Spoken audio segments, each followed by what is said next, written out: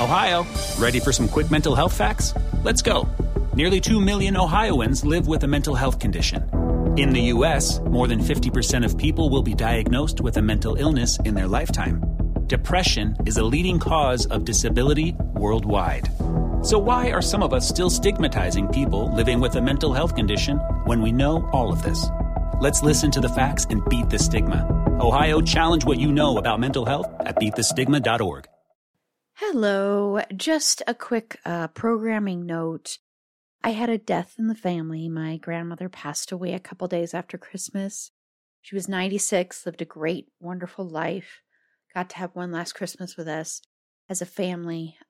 But due to that death, we don't have any episodes coming out this week. So I just wanted to let you know about that and a little programming update.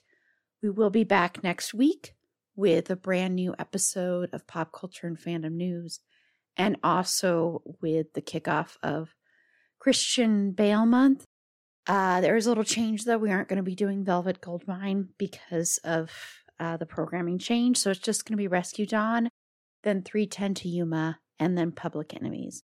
So thank you so much. I hope everybody had a great, lovely holiday, and Happy New Year, and here's hoping that the next year is a lot easier than the past one. So thank you so much for continuing to listen and to support and supporting the show.